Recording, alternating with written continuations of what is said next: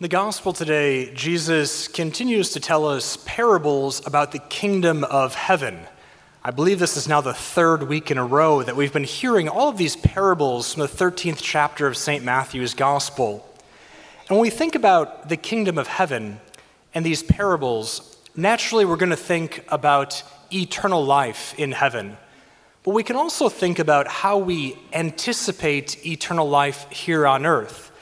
And the way that we anticipate the kingdom of heaven here on earth is by living a life of grace, which is to say, a life lived in friendship with God. So with that in mind, let's take a look at the first two parables. The first parable we hear today, a man stumbles upon this treasure in a field, and immediately he goes and sells all that he has so he can buy that field and get that treasure. In the second parable, there is a merchant searching for fine pearls. We hear that when he finds that pearl of great price, he sells all that he has to buy that fine pearl. So the point of these two parables should be quite obvious.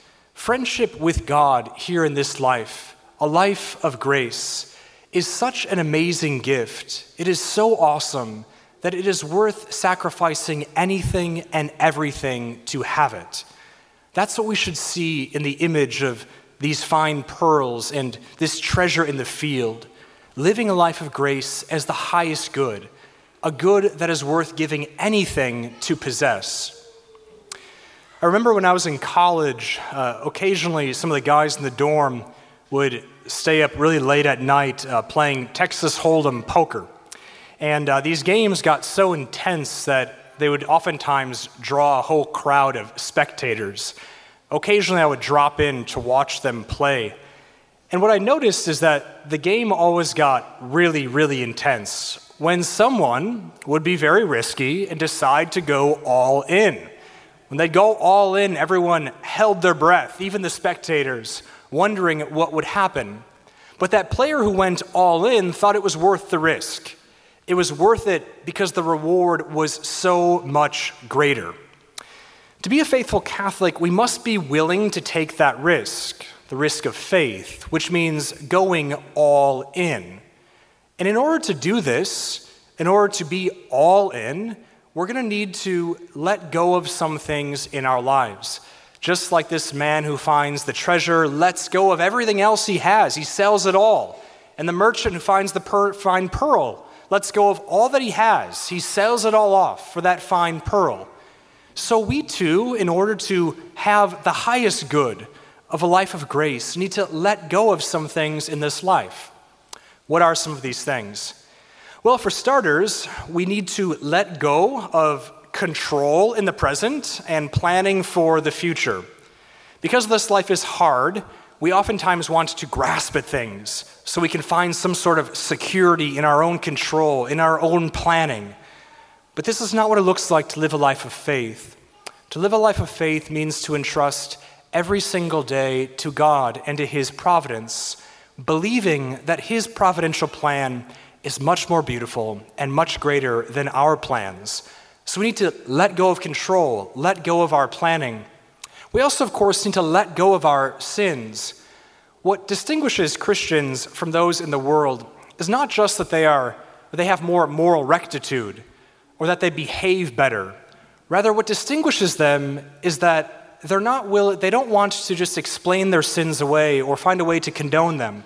Rather, we own up to our brokenness and we are contrite before our own sin. We are repentant insofar as we are trying to put our sins behind us every day so that we can live that great life of grace more intensely. So we need to let go of our sins to seek after that highest reward. We also need to occasionally let go of goods in this world.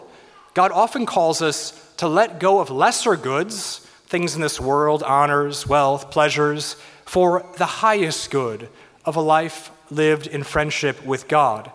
So we need to let go of some things. We need to take the risk, the chance of leaving those behind that we might seek God. This, of course, fills us with a little fear, though, because we oftentimes find security in all these things we hang on to.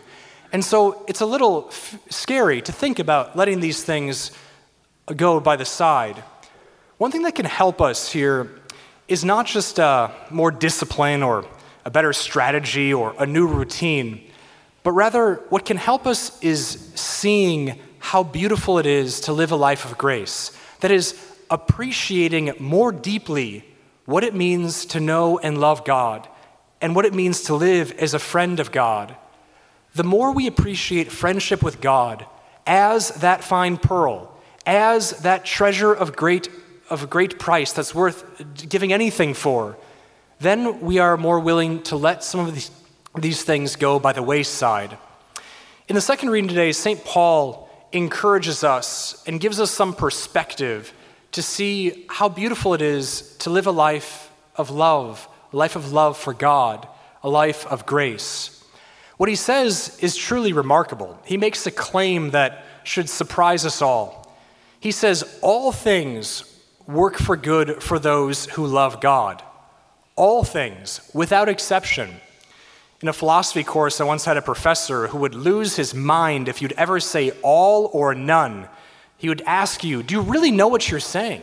Not one exception when you say all or none. St. Paul, though, knew what he's saying in this letter to the Romans. All things work for good for those who love God. Why can he say this? Well, he can say it because in Christ, God has proven himself victorious over all things in this world, even the many forces that plague us throughout our lives: sickness, illness, disability, frustrated plans, dashed hopes, broken hearts. Christ has proven himself victorious over all of these things. So he has the power to wield all of them for our good. So if we love God and are living as friends of God, God will use all things in some beautiful and good way. So friends, God does not call us to be half-hearted Catholics. No, he calls us to be all in. But to be all in, we need to let go of some of these things in the world. But in light of the supreme glory of living as a friend of Christ, those things mean very little. So let us pray for deeper faith, to truly appreciate the life of grace that has been given to us, to truly appreciate friendship with God as that pearl of great price and as that treasure hidden in the field.